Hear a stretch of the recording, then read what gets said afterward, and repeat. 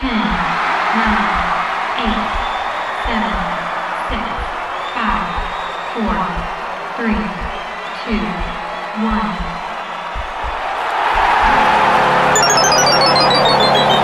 Game over.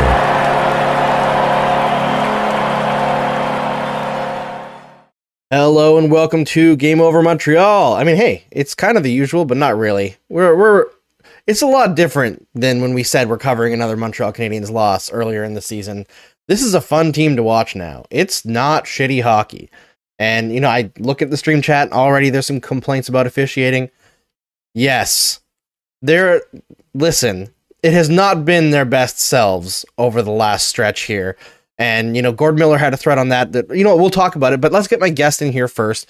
I've got Dylan Waugh from, Eyes on the Prize, the Habs Statistician podcast, and Hockey Unfiltered. How's it going, man? I'm doing very well. How are you? I'm doing great. Good. Another Canadiens loss, but it was almost a win this time. Yeah, I mean, I'd say a lot of people might see it as a missed opportunity considering they had that full power play with the four forwards out there, and they're a little bit static, frankly, with the four forwards out there. I wonder if they were a little bit too worried to make a mistake because it was a bit of a gamble by St. Louis and Burrows to put out four forwards on a power play. But I don't know. Looked like they had some good looks in overtime, but weren't able to finish it off. Dallas Stars, I think, overall had the much more dangerous scoring chances in that game. It seems like the Canadiens, they always had, passes bouncing over sticks. It was very similar in a lot of ways to the Arizona game where they were doing good things, but they couldn't complete as many plays as the Arizona Coyotes did on their very few chances, except for Caulfield and Suzuki, who were once again absolutely electric and the number one reason to watch this team right now. Yeah, and I mean, I want to point out as well in Suzuki's goal, the assists were Caulfield and Romanov. So, I mean, that's hopefully your core. Like we talked on the Habs petition about how Romanov may or may not turn into anything because he was really languishing under Ducharme. But another guy who, he's not afraid to make mistakes. He's just looking like the player that we want to see. We don't need a perfect defenseman, but we need somebody that's going to, I don't know, do something. It's like that meme. Yeah, I don't know. I feel like there's been a couple people pointing out recently that Romanov was languishing under Ducharme, but I feel like he was one of the only young guys who was doing all right under Ducharme. The issue was that he was coming from such a low spot that just looking okay had everyone in the beginning of the season. I remember the first half of the season, people were like, oh man, he's taken huge strides forward this year. But I'm not sure he actually did. He just got a lot of playing time and wasn't terrible. Like a lot of other players were terrible. And I don't know if he's actually been that much better under St. Louis. I think he's one of the few players who hasn't improved that much. Although I do think he had a pretty decent game. The thing about Romanov that bothers me is, yes, he's extremely good at hitting. He's a decent skater. But every time he has the puck and he's presented with two options, he, as a matter of routine, will go with the worse option. You have the puck at the offensive blue line. There's an open passing lane. Nobody blocking it. A guy's there ready to one-time it. And Romanov's like, I'm going to shoot this into the guy's shin pads. It's just that kind of stuff really bothers me. And if you want to be a core piece of a rebuilding team, I just feel like you got to have a more cohesive skill set than he has. And I'm not seeing it yet. I want to see what St. Louis and Co. and their development program that they're bringing in can do with him, because he's not too old to salvage something, but I'm not sold on him yet. I think that the idea that he was doing very well under Ducharme is largely in part to big event bias, which was, like you said, the people would see him just ending people in hits, right? Yep. But same as Emelin, numbers, right? Emelin was so fun to watch. I mean, he was a disaster, but he was fun to watch, right? But so you get that big event bias, which is that Ducharme wants Romanov to play a certain way. Now, all of a sudden, what I'm seeing is different, is that he's rediscovering, or at least attempting to rediscover, that offensive side of his game. Now, to your point, you're right. He makes terrible decisions offensively. But the fact that he's willing to get in there and mix it up again, to me, suggests that he can hopefully learn to make better decisions offensively. I just think that, like, the offensive side of his game was essentially, I hate being that guy that's like, angry at Ducharme. Like, I don't think that he deserves a lot of the hate that he gets, but I do think that that side of his game was stunted under Ducharme. And I think that, so where we've seen him have 2 years of progression defensively, we have seen 0 years of progression offensively. As a matter of fact, we've seen a lot of regression offensively since he first joined the Montreal Canadiens. And so we have to come at it with that expectation that it's his first day in the NHL trying to do something offensively. And so the mistakes don't really bother me as much, especially in a rebuilding year. Make lots of mistakes and lose us games and get us a great draft pick. But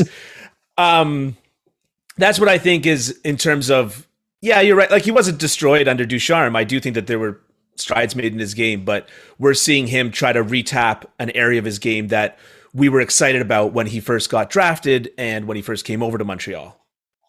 Yeah, it's going to be interesting. I feel like, I don't know if I want to blame Ducharme for how that whole thing went so much as the Montreal Canadiens as an organization value defensemen who played a certain way under the last regime, right? Yeah. And that's changing now very clearly. I don't think you would have heard Marc Bergevin come out publicly at a trade deadline where Brett Kulak is an unrestricted free agent at the end of it and say, "Oh, we really value him. We're not looking to trade him right now." Like, that Kent Hughes actually sees the value in Brett Kulak is like, huh? Okay. Yeah. I mean, that's interesting. Didn't think you did, but that's great.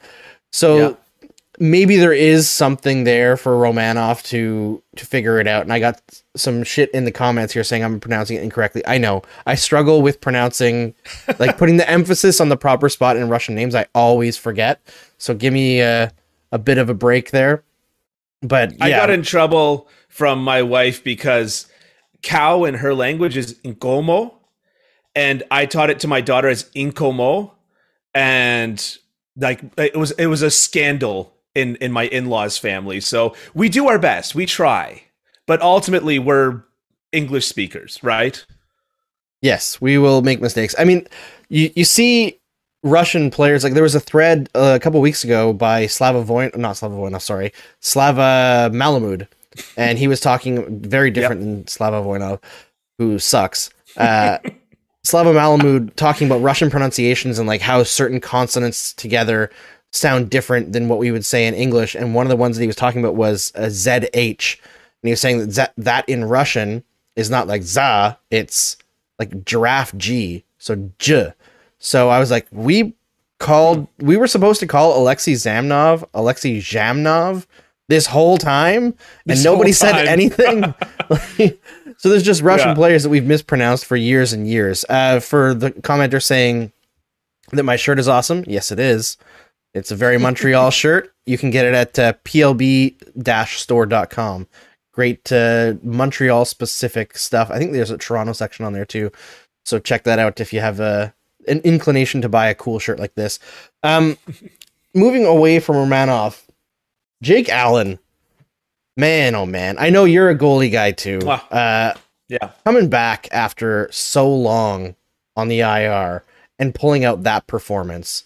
What? Like, he would look like a man on a mission out there tonight. Like, he was fantastic. A lot of his instincts were really good. Like on that 3-on-1, which is of course the big highlight reel save, right? He was at his left, he moved to his right, and then had to move back up to the slot. Now, he was at the goal line when he moved to his right, and a lot of goaltenders, you see them cut across the goal line because that's the shortest distance, right? So our heads, the way that it kind of processes that is, I need to move to my left, but we're not looking at this as X and Y axis together, like when you're kind of in that moment. And the fact that he moved forward and picked up space put him in that situation where his glove was in a good place to make that glove save because he was trying to buy himself space again. It's just like little instincts like that. The fact that that's still alive and well in a player that has not been in a game type situation for a long time, I'd say bodes very, very well for Jake Allen. It's he really did. He put up a heck of a performance, got me out of my seat more than a couple of times, and scared the life out of me after that goaltender interference. And he went to the bench, and I'm like, we just got him back. But other than that, like, yeah, you're right. That not enough good things to say about Jake Allen. Yeah, I mean, I feel bad ripping on him because he's really been dealt the short end of the stick in his tenure in Montreal. But watching Jake Allen's footwork compared to Sam Montembeault, it's a world of difference. One is much more calm. And then I think last year, watching Jake Allen compared to Carey Price, Jake Allen looked like kind of spastic half the time. So now I'm thinking, like, if Carey Price plays this season, it's going to look like he's not moving. We've been conditioned for so long watching these Montreal Canadiens to expect Carey Price style goaltending, which is just so smooth and fluid. It's just, I don't even know how to describe it other than that. It's like the finest sand dripping through your fingers when you pick it up on the beach. That's Carey Price goaltending, right? And then Jake Allen's a little bit less controlled than that. And then everything else we've seen this year between Primo and Montembeault has been something else. Now, I think Montembeault had a good stretch here, and I know a lot of people believe in his potential. I think he's at most a backup going forward. I know that Kent Hughes said that he wasn't interested in trading a goalie, but with Carey Price now practicing a couple days in a row, I do wonder, with the performance that Jake Allen just put out, if they're like, hey, Toronto, we know, well, actually, maybe not Toronto because they're, high on Kallgren right now, but Edmonton, Vegas, this is a guy who could fit under your cap. He's got a very digestible contract. He's played in the playoffs before. He's won a playoff series before. Heck, he's stolen a playoff series before. He's used to high pressure situations. Maybe you might want to part with the first round pick. We've already got 2. May as well give us a third one.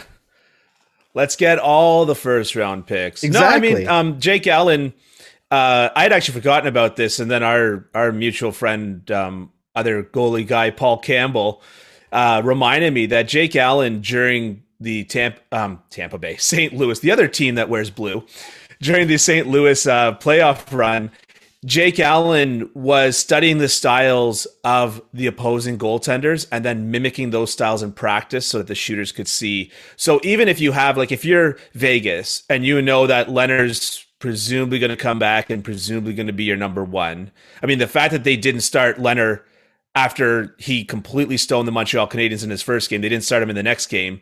Like, that's why they lost the series, right? Forget the little bobble that Marc-Andre Fleury made. I mean, the mistake was already made in not starting Leonard. But my point is that if you're a team like Vegas, then you know that worst case scenario, Leonard's not ready, and you bring in Jake Allen. And best case scenario, Jake Allen does what he did in that playoff series and actually helps your shooters acclimatize to other goaltenders. Now, something that I'll say about what you were just mentioning about how you looking at Jake Allen this year is he looks like a lot smoother, and you're wondering about Carey Price. I will say that Jake Allen, from what I've seen, is a lot smoother this year. I've never been hugely impressed and sold on Jake Allen as a goaltender since St. Louis into his Montreal days.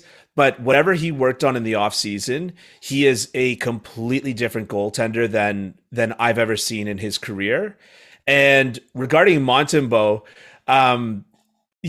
what you said he's going to be at best a backup. You just have to put a positive spin on that. You just have to say it in a nicer way. He's going to be a backup. And because I don't think that people thought that he was even going to be that much. And I think that Monty could be a decent backup in the NHL. Now, I don't think he's ever going to be a starter. But the thing is, you're right, his footwork is odd, but he's always ahead of the play in that situation. And what I've learned, because I coach goaltending here in Toronto, is that getting people to understand how to beat the play is not as easy as you'd think it would be. No, it's like I'm the doing hardest a simple thing. drill. Right, I'm doing like a simple drill. I've got like one guy behind the net, one guy in front of the net. It's just like pass from him to this guy, shoot. and the goalie's waiting and chasing the puck every time. And I'm like, look, man, this is the goaltender equivalent of a sphere in a vacuum. There are no extenuating circumstances here. You know where he is. You know where he is. All you have to do is beat the puck to that shot, and then you'll be in a good position to save it. And they still, every time, certain goalies, not all of them, not all my students suck, but they still will every time wait for that puck and chase it. And Monty's ahead of the play. So he makes weird save selections. He's not the best skater in the world. But at the same time, how much do you need to fix when he's already ahead of the play 90% of the time?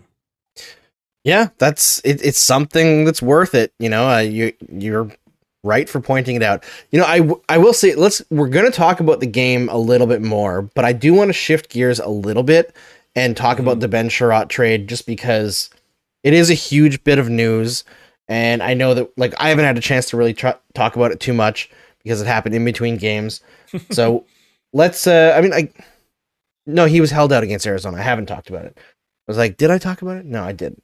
So let's talk about the Ben Chiarot trade, and then we'll circle back to the overtime and the power play and you know, Caulfield and Suzuki a little bit. Okay, so Ben Chiarot is traded to the Florida Panthers for Ty, it's like Smolanic or something like that. Or I'm glad you're the first one to take a kick. I know. At that, they pronounced it on the broadcast, and now because I keep on when I type it on Google, it auto completes as Similac, and I'm like, no, it's not the baby formula. I think it's Smolanic. Smolanic. Yeah. So Ty Smolanic, who has a very similar profile to the guy they got, Emil Heineman, in the Toffoli trade. Also a first-round pick in 2023 and a fourth-round pick, I believe, this year. This trade is such a friggin' home run. It doesn't, like, they still have to make bank on the pick, obviously, or use it to get another asset. But I mean, part of my view of this trade is colored by what I think of Ben Chiarot, but it is unbelievable that they were able to create this much value for Ben Chiarot. Yeah. Yeah, I mean, I completely agree. It's funny because I was pretty underwhelmed from the Toffoli trade. Yeah, so was I. I took a lot of shit for saying it was a little bit underwhelming. Yeah, well, I mean, you know, welcome to Habs world, right? Yeah. So, no, I mean, I love it, but yeah, I was a little bit underwhelmed by the Toffoli trade. So I was kind of like, maybe you do need huge biceps to make trades. I don't know, like, but this Chiarot trade, like, this was a slam dunk, and the Heineman, apparently, according to Patrick Bexel, who writes Rise on the Prize, and you know quite well, you hired him? No, you didn't hire him. Dumont hired him. Patrick, no, Mark hired Patrick. Yeah, but according to him, Heineman actually has some decent offensive upside. Now this fella, that's part of the trade that we just Ty Smolanic. I'm very sorry. This Ty Smolanic, I was reading an article by Ryan Kennedy for the Hockey News, just to try to, you know, familiarize myself with him. And NCAA guy, just a solid 200-foot player. Apparently he's got a decent bit of goal scoring touch, but has mostly played center, is currently on the wing, but it's just because he's a sophomore and all the centers that are ahead of him are much older than him. So, but what I was thinking about with this that I thought was kind of funny is that under the previous general manager, a solid 200-foot two-way guy in the NCAA would have been the centerpiece of the trade. Yeah, like, this is exactly the kind of guy. So from what I've read, good chance that he makes it to the NHL. Not a good chance that he's much more than a bottom line or a 13th forward guy. But still, an NHL player is valuable. Yeah, I think the way I've been seeing it described is like, at a high point, you hope he becomes a Jake Evans with a little bit more offense and a little bit less defense. Which is like, hey, that's a player that can plug a hole, whether it's short term or long term. Those, like, giving yourself the most possible chances to have players like that who, I mean, this kid's a goal scorer, that's for sure. And so is Emil Heineman. That's his number one thing, is his shot.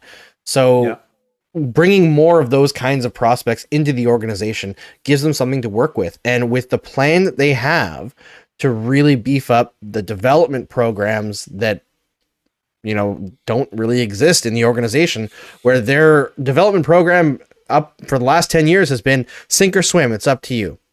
You know, and like, yeah, if you do that, a Brendan Gallagher is going to figure out how to do it. As Nick Suzuki is going to figure out how to do it, because they're incredibly hard workers, dedicated, and they're going to find a way to be effective in the NHL.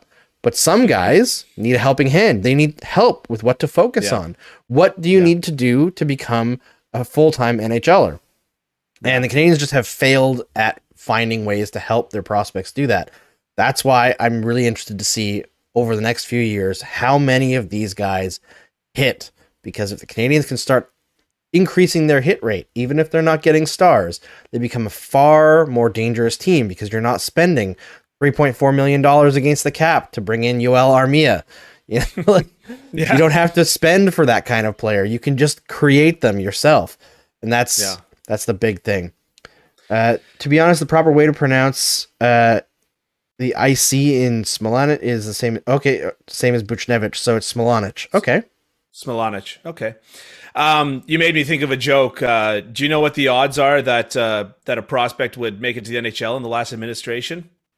Low. Worse than the league. 50-50. They either do or they don't. You know, Very like good. I had a friend text me when we signed this Nicholas fella to be the Montreal Canadiens head of prospect development, right, or player development. And this friend texted me and said, "Why is Habs Twitter so excited about this A skills coach? A skills coach, right? Like it's such a minor hire." And he's a Toronto fan, obviously, because I live in Toronto, the hated city, right?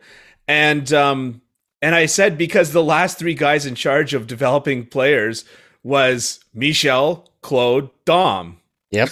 Like, we didn't have anybody develop these players. And now you can say what you will about Michel Therrien or Claude Julien or Dom Ducharme? Dom Ducharme. It's already blocked from my memory. You can say what you will about them, but whether they should or should not be NHL coaches, or how good they are and competent they are, but at the end of the day, nobody ever, none of them put on their resume, I'm a development coach. Yeah. They're NHL head coaches or NHL assistant coaches or whatever you want to call them. So the fact that the Montreal Canadiens went, hey, maybe one fella that, you know, like This is maybe their not all job. people wearing a tracksuit are the same. Yep. Right? Yeah, you have to have people who specialize in different areas, and the Canadiens for far too long have ignored that. So on this Sherratt trade, I think the biggest key, as much as Smilanic is an interesting prospect, is that first round pick, because not only is it a first round pick, it's a first round pick in 2023.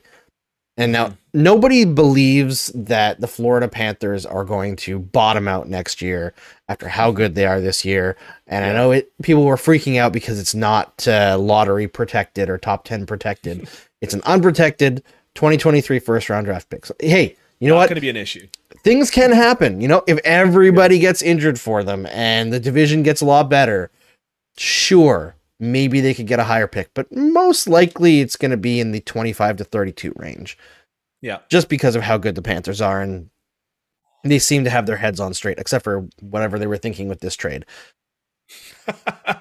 But like, as much as, you know, maybe a 32nd overall first round pick doesn't sound like a big deal, having the ability to add picks together and possibly move up in next year's draft is going to be very huge. I think that there's obviously a lot of depth in this draft, so getting a lot of picks in the first and second round is huge anyway, because there's a lot of really good players in 2023, but there's definitely tiers in this draft that if you can trade just into that tier, it makes a big difference, right? So if they can if they can get a pick inside that top three with Michkov or Bedard, that's a huge deal.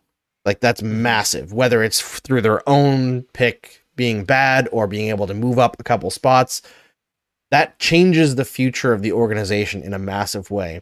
more so than Yeah. anything that could happen in the 2022 draft. And that's why I love this. And I've been saying as soon as Hughes took over and the rebuild was going to be obvious, that every single trade they should be asking for 2023 first round picks. And it's nice to see a general manager for the Montreal Canadiens actually listen to me for once. The last time was when I said draft Arturi Lehkonen. That's right. I remember that one. I think so I was trying to figure out from the Florida Panthers perspective. Now the trade for the Montreal side is obvious, but from the Florida side, it's not even an element to their blue line that they're lacking, right? Because they've got Radko Gudas, who is all the physicality of Ben Sherratt, but also a analytics darling, right? And what I was thinking is that I think that it has more to do for the Florida Panthers. I think it has more to do with them denying that to other teams, not wanting Toronto to get Ben Sherratt, not wanting Tampa to get Ben Sherratt, who will probably that will be the route through the playoffs. And so it's not so much about picking up Ben Sherratt. It's kind of like, you know what I mean? If 50% of it is having Sherratt on your team, the other 50% is having Sherratt not on another on another team. And so that's the only thing that I can think of, the only reason why I can think of, because apparently the Florida Panthers just came in with like a bully offer, as if Ben Sherratt was like a falling down bungalow in Toronto. Offer 50% above asking. Yes. Shut up and take my money. So it's an interesting situation, and I don't know who it was that asked Sherratt about analytics in his like outgoing press conference. I don't know why you would even ask him, because first of all, I don't think it's that important for players to know that much about analytics. It's like it's the people above them that can teach them using what they know about their game. It's implementing them, not like if a player doesn't know their Corsi, I couldn't really give two shits. Like it does not matter, and it shouldn't matter to them. That's not what they should be thinking about when they're out on the ice.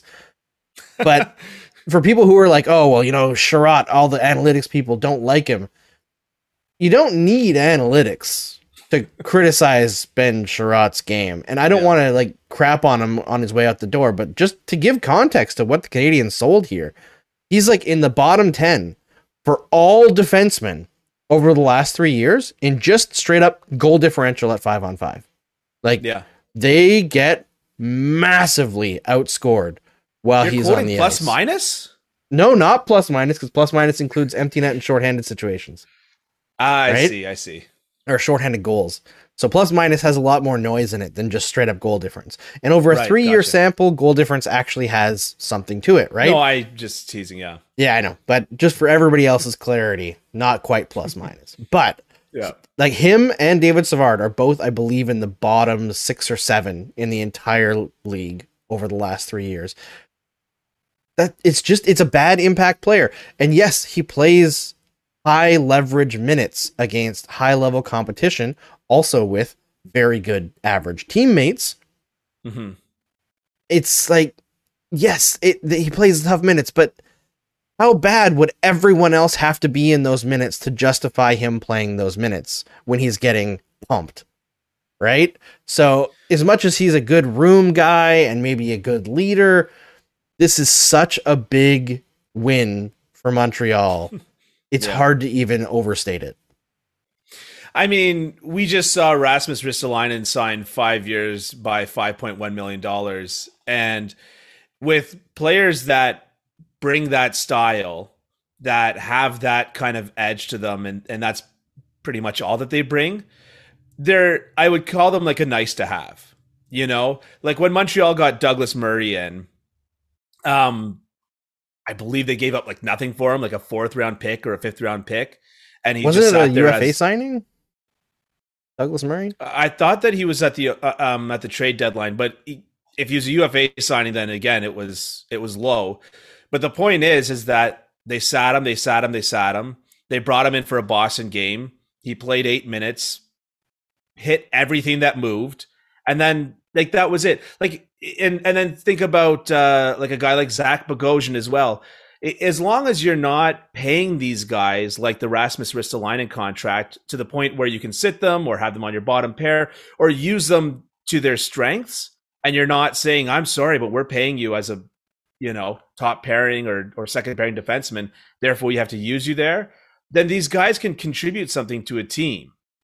I'm not like all analytics in that sense, but like it's a nice to have if you're building around like Philadelphia giving Ristolainen 5.1 million. Can I say it again? Philadelphia giving Ristolainen 5.1 million. I thought everyone knew he sucked by now, but I guess I was wrong. No, they think he's great because he's played the whole season with Travis Sanheim, and apparently they might be looking to trade Travis Sanheim, who's been carrying Ristolainen the whole time. I will say I disagree about the Douglas Murray thing because he's literally the worst player I've ever watched. Like, I know he had his time in San Jose where he was actually really good, but when Montreal got him, that's easy with the really good. He was the biggest sink I've ever seen on a team. It was unbelievable. Like, I remember that series against Boston. The Canadiens came in, dominated the first 2 games, threw Douglas Murray in for no reason, and the Bruins had something like 80% of the scoring chances in that game. And it just destroyed everything. And they lost that game on a Douglas Murray ignoring the puck, trying to go for a hit play, I believe in overtime. Mm-hmm. So I'm not going to go there with Douglas Murray being a nice to have. Maybe at the peak of his career, but not when he was on the Penguins and not when he was on the Canadiens. But the point is that they didn't give him much. No, I mean, that is the point. So there was no expectation for it, right? So even if you say, okay, look, Douglas Murray can't play, and you just sit him as your 7th defenseman, then you didn't give up anything for him. So it doesn't really matter. So you're saying that getting Ben Sherratt and expecting him to be a 7th defenseman for the Florida Panthers for a first-round pick and the deepest draft we've had in years is a bad choice? I'm saying that it might not be a good one. Watch. He's going to score the series-winning goal for the Panthers in the first round and break their, it's like 30-year almost first-round victory. They haven't gone out of the first round since '96 when they went to the Cup final on a Cinderella run. Yeah. I find that wild, but at the same time, it makes sense to a certain extent because they're probably over that time they've been the poorest franchise in the league. So. Yeah. It's not like Toronto where they've had all the money in the world and haven't been able to make it work. Not to give a pot shot at Toronto, but also to give a pot shot at Toronto. Let's get back to the game a little bit. Cole Caulfield and Nick Suzuki are unbelievably entertaining right now. And I know that this run that they're on isn't going to last forever at this rate that they're scoring at. Yeah. But every Canadiens fan should be watching these games right now. And that is not something that you can say about most teams in the standings where they are. Yeah. Cole Caulfield, since February 1st, when Martin St. Louis took over, has got 4.02 points per 60, which puts him ahead of Matt Zuccarello. This is in all situations. Jordan Kyrou, Kevin Fiala, Jesper Bratt, Nathan McKinnon, Kirill Kaprizov, Sidney Crosby, Kyle Connor, Jonathan Marchessault, Mark Stone. Well, Mark Stone's been injured actually for a lot of this time. But still, that's actually a rate, so it's still even that impressive. But, like, I mean, that was a good list, no? Yep, it was a pretty good list. I mean, just looking at, like, a general thing like goals above replacement, at the time when Ducharme was fired, Cole Caulfield was actually dead last on the Canadiens in goals above replacement. Now, he had started to turn the corner. Mm-hmm. And part of that goals above replacement calculation is like production, right? Yeah. It matters that he wasn't getting production.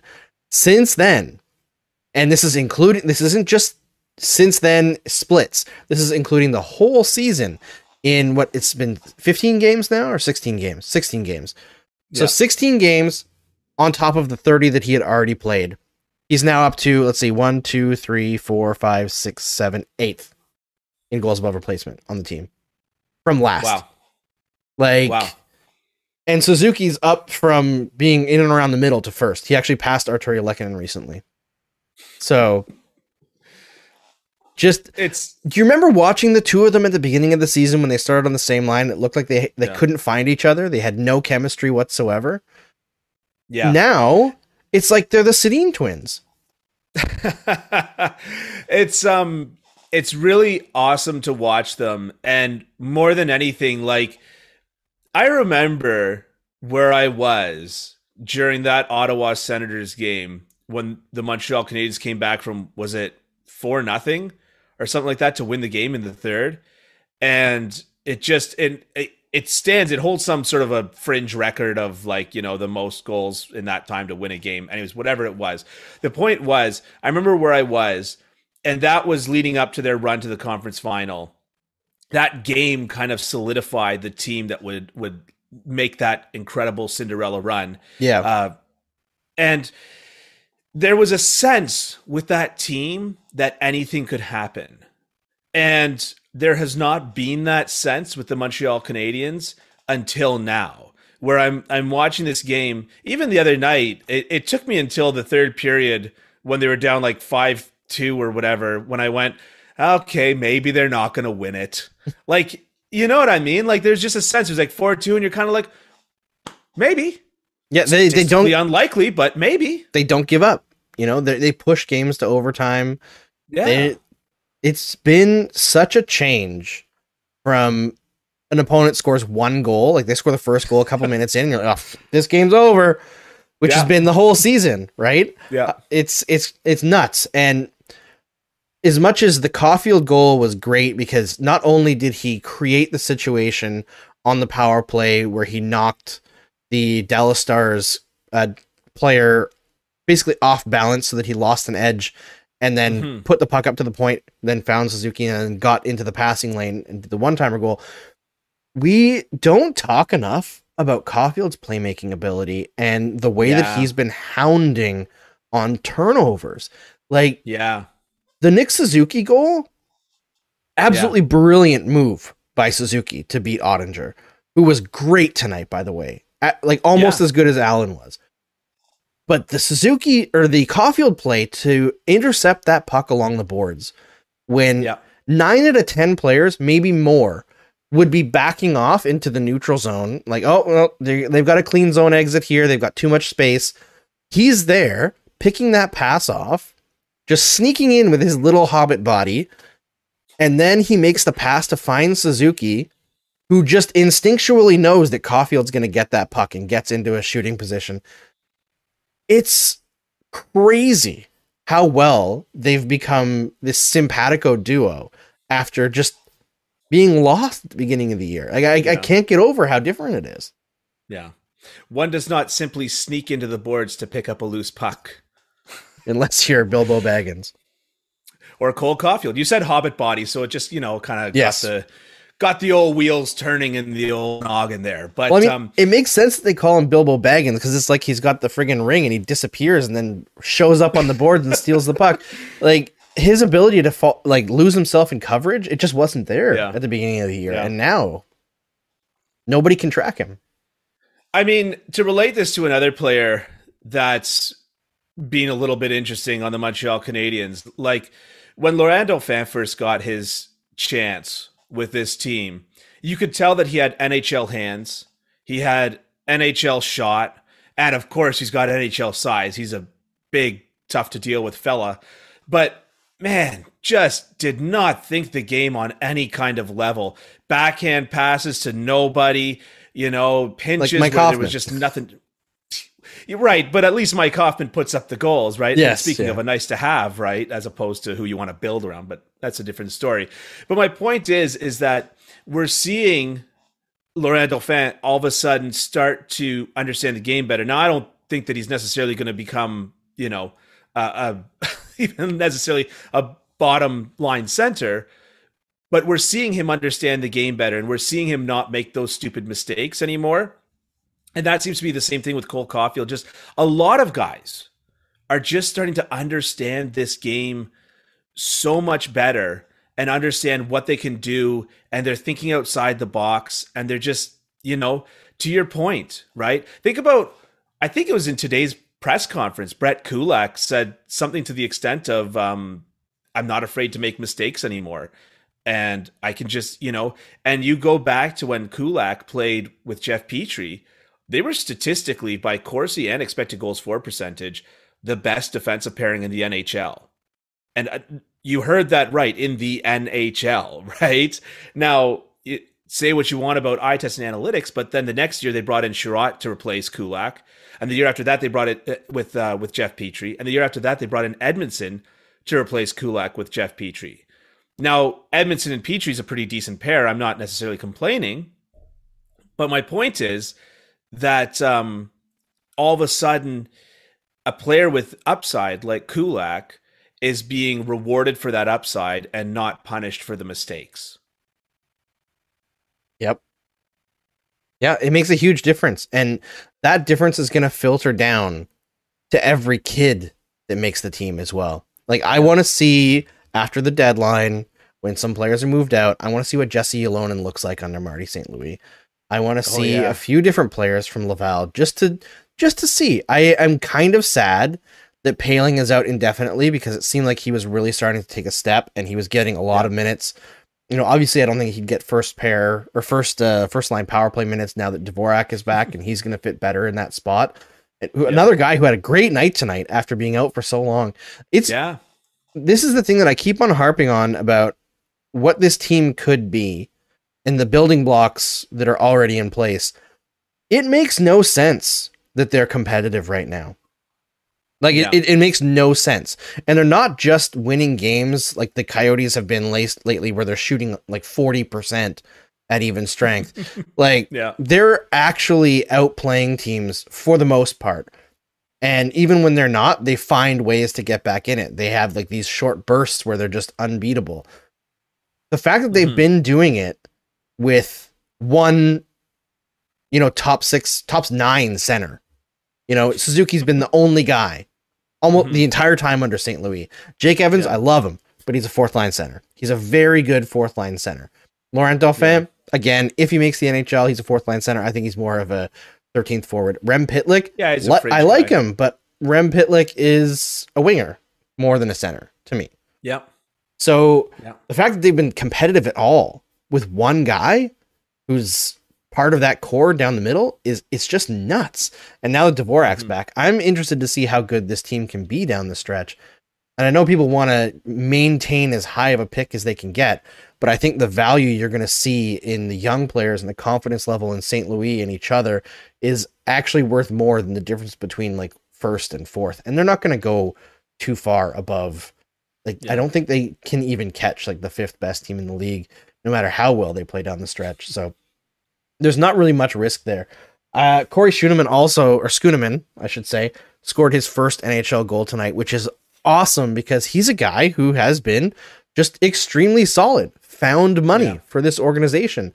Nobody really expected him to be much heading into this season. He played great with Laval, and every time he's got a chance in Montreal, he's just quiet, efficient, makes the right decision all the time. He's kind of the opposite of Romanov, right? He's just always makes the right decision, but isn't flashy. And so I really like the guy. I think he's got some NHL level potential. How high in the lineup? Not sure. Might just be a 3rd pairing guy, but decent. I think he's found money. I think that it's just like that joke that I made with Montembeault. Like, dare I make it again with you, which is like, you just got to say the same thing with a more positive spin to it. This guy could be a 3rd pairing guy. Oh no, it is a positive spin. Yeah, because this is what we've been paying for depth on the Montreal Canadiens. We've been paying for depth, and that's like a huge problem. Successful teams are not paying $3 million to a 4th line guy. Yep. Successful teams are not paying $2.5 to $3 million for a 3rd pairing defenseman. If you can get somebody, and going back to Brett Kulak, if you can get somebody like Brett Kulak, who was got for nothing, Renette Valiev and some other fella, if you can get a guy like that for virtually nothing and pay them $1.8 million, I think, which is what Kulak's making, and have them be an excellent 3rd pairing guy, that's what you need. Good teams are not paying Joel Armia's $3.4 million. It's just not what they're doing. So to your point, Jake Allen's now making a reasonable contract. So maybe you move on from Samuel Montembeault, but getting these guys and giving them an honest chance to compete in the NHL and deciding whether we can, like, these players aren't expecting a lot. Like, I don't want to sound like mean, but like Rem Pitlick is not expecting an 8x8. You know what I mean? On his next contract. So like found money is just the perfect word, the perfect phrase for it, because that's exactly what we need. We need to identify that depth, and we clearly have aspects of the top end of the talent spectrum. And hopefully through the draft, there's more. Obviously, rumors that Montreal is going to be going hard in free agency, so maybe there's a little bit more to that. But yeah, I'll take it every day of the week. Yeah, it's found gold, right? It's just you. This is a weird thing about this situation with the Montreal Canadiens, and I keep on talking about it because it's just fascinating to me. The Canadiens are one of the worst teams in the league overall, although not lately, and they're not winning every game. They're winning enough. Like, they're winning half their games under St. Louis. Yeah. This is the happiest fan base in the league. Like, easily the happiest in Canada. Maybe Calgary is as happy because they're a legitimate Stanley Cup contender, and they're adding and they're making good moves. And they, like, Daryl Sutter is just a phenomenal coach. Like, they've got so much going for them. Jacob Markstrom is pushing Mika Kiprasov's records. Fantastic there. And they have Tyler Toffoli. Who wouldn't be happy? But the Montreal Canadiens have seen an absolute roller coaster of a last year, right? Stanley Cup final miracle run, terrible draft, and then everybody who was holding them back gets booted, and they have actual hope. And you'll go through a half season of terrible, and you get this. But let's shift gears to the officiating, because we've got a lot of people talking about it in the stream chat. We have to mention it. Like I said off the top of the show, it hasn't been the best month for NHL officials. And I alluded to, Gord Miller had a thread on Twitter yesterday talking about how officials have been held back this year because there have been some major injuries that have forced officials to be overworked, both referees and linesmen. There have been big retirements. There have been, lack of young officials coming up because, people just don't want to do it because it's a hard job. Yeah. But that accepted, friggin' terrible job. Like, it's really embarrassing how bad it is, and it's hard to watch, and the NHL needs to find some solutions. Yeah. The missed call, the cross-check in front of the net on, I believe, Dauphin in the third period, and then calling Armia for goaltender interference when the goalie has the puck behind the net. The goalie interference is for in the crease. You're actually allowed to play on the goaltender behind the net. If you're going to call it tripping, right? Because it was a slew foot. Knees, right? Yeah, I wouldn't call that a slew foot, because a slew foot includes like motion backwards from the shoulder, right? That's just a battle where knees got knocked. I think to me that's incidental contact, but if you want to call it, fine if that's the standard. But the goal in overtime, Jake Allen's pissed. Now, I turned the TV off right away and started setting up for the stream, so I didn't see that it was actually reviewed until I saw it on Twitter. But it sure looked like very clear interference from Tyler Seguin. And I think Jake Allen has every right to be mad. My thing is, though, if you're a Canadiens fan, this is a great year for all of the calls to go against you. Yeah. Great year for it. Yeah.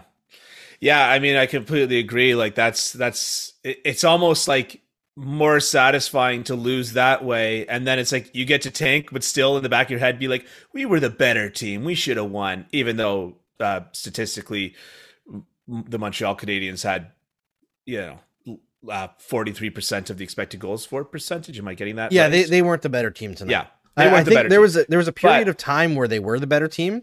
Dallas was much better in the first period, but I thought Dallas actually had nothing going in the second period until they missed the call on Lehkonen and then gave the call to Dallas on a pretty chintzy play that gave them the power play goal. And then they just really ramped it up at the end of the period. So, something that you can influence the game. Yeah. Something that I love about the Bell Center, and you hear it to a lesser extent in other arenas, but the cheers after the fans see a call followed by the immediate boos. Yep. I don't think that you hear that in other arenas quite as pronounced. The ooh, in the game.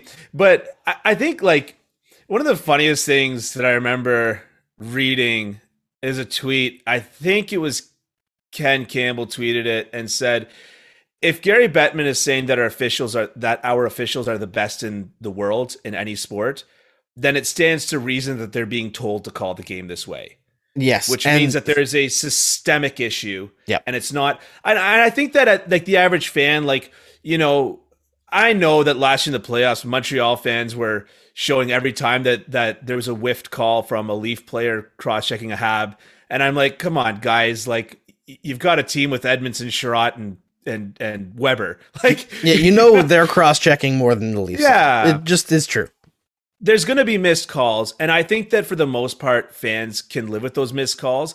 It's the calls where it's actually reviewed and actually seen, and actually those are the calls that are hard to live with. So going to the goaltender interference call that Allen was pissed about, there was an intention for a stick lift. Now, I actually don't know what the rules are around a stick lift. I do know that you're not allowed to initiate contact with a goalie outside of the crease.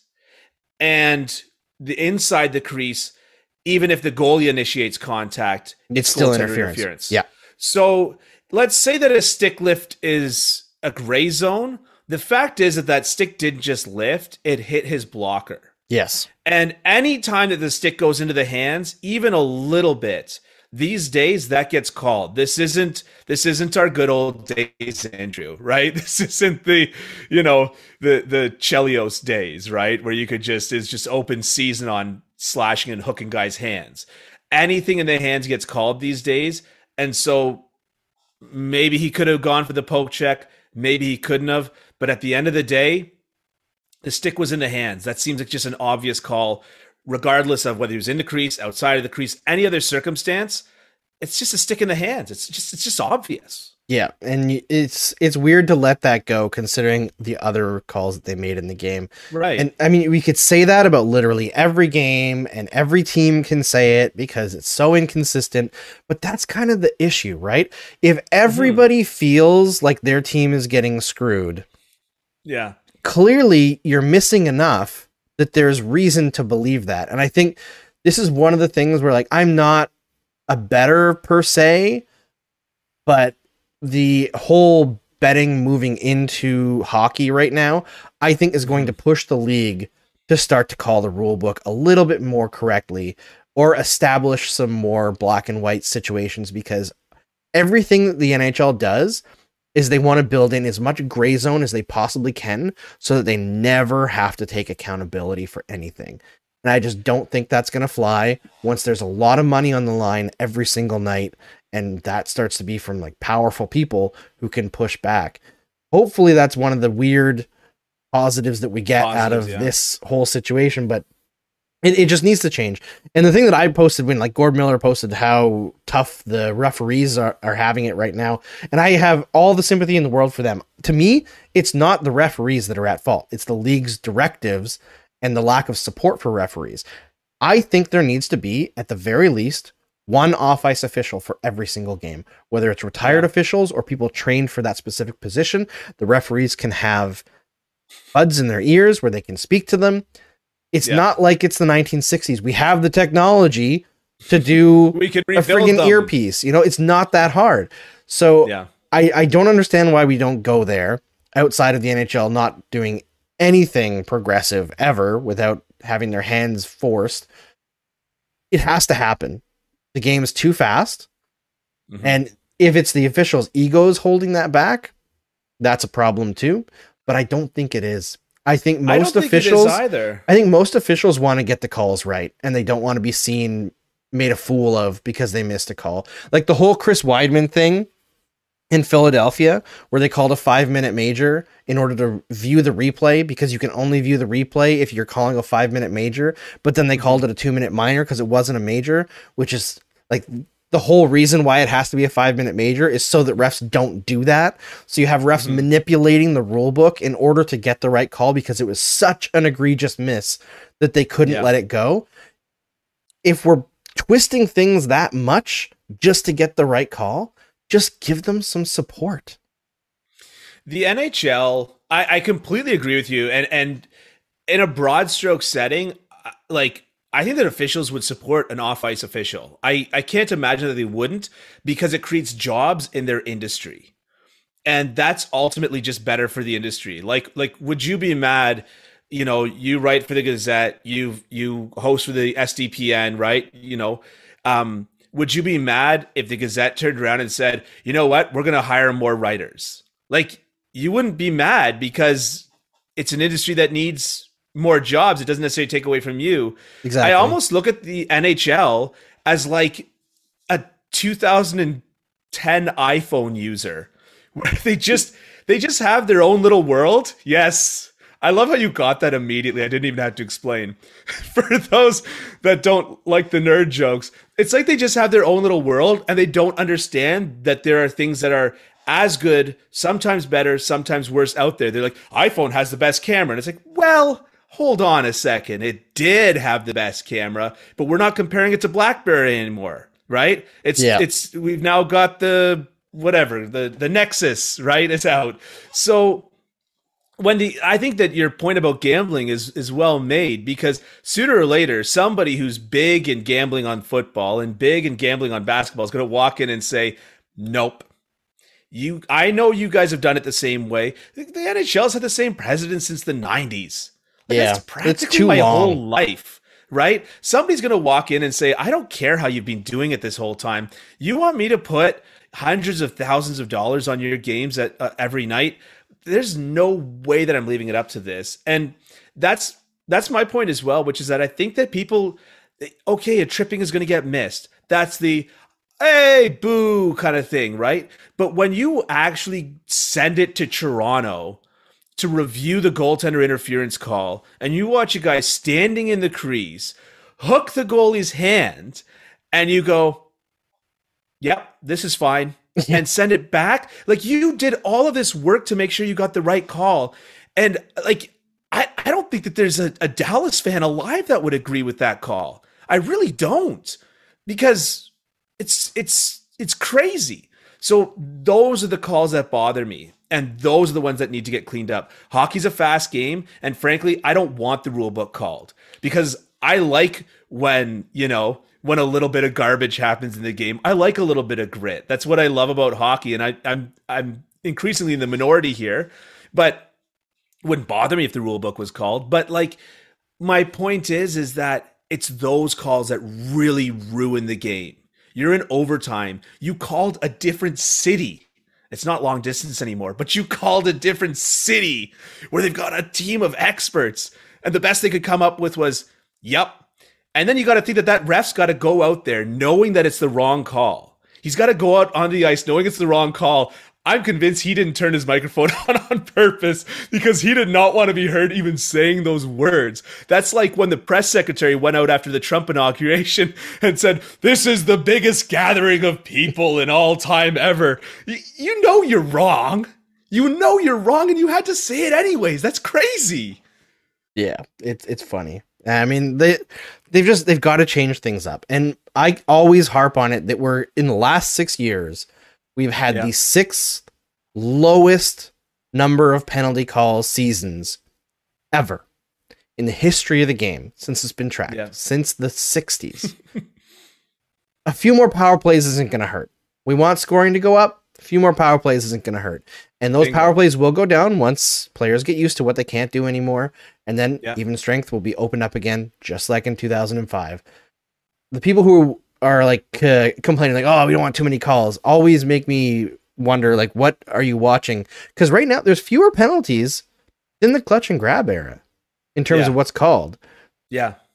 You know, like we can do better than this. All right. One last thing that I wanted to talk about, we'll try to go through it quickly, is Claude Giroux played his 1,000th game for the Philadelphia Flyers, which is, great and sad because he's definitely going to be traded. They're making a big deal out of it. Giroux after the game said that it was great and also terrible. That's not the exact quote, but basically what he said, it's like, didn't feel great, also was fun. But I look at Claude Giroux and I've been stuck on this for the last couple of weeks. I look at his career in Philly, and I look at how he plays, his size, his impact on the organization, and I'm a little bit jealous, even though everyone in Philly is sad right now, that he's getting this farewell tour, because he reminds me so much of Saku Koivu. He is that same level of carrying them through a time that should have been more successful if they had supported him properly. You know, Sean Couturier is his Plekanec. You know, their parallels are incredible when you actually break it down. Giroux has a higher level of point production, but his teams were also significantly better. Fewer injuries, that too, but Koivu and Giroux are actually like really good comparables for each other. Underrated defensively, really dynamic on the power play. It's weird because I keep on watching this stuff with Giroux, and all I can think of is Canadiens fans deserve that with Koivu, like to say the long goodbye instead of the, shuffling him off to in free agency after one of the worst playoff series in the organization's history, where he was by the way, I believe their best player in that series. Yeah, I mean, even the level that they are within the NHL, where Claude Giroux is that little step below the elite player. Yeah. And,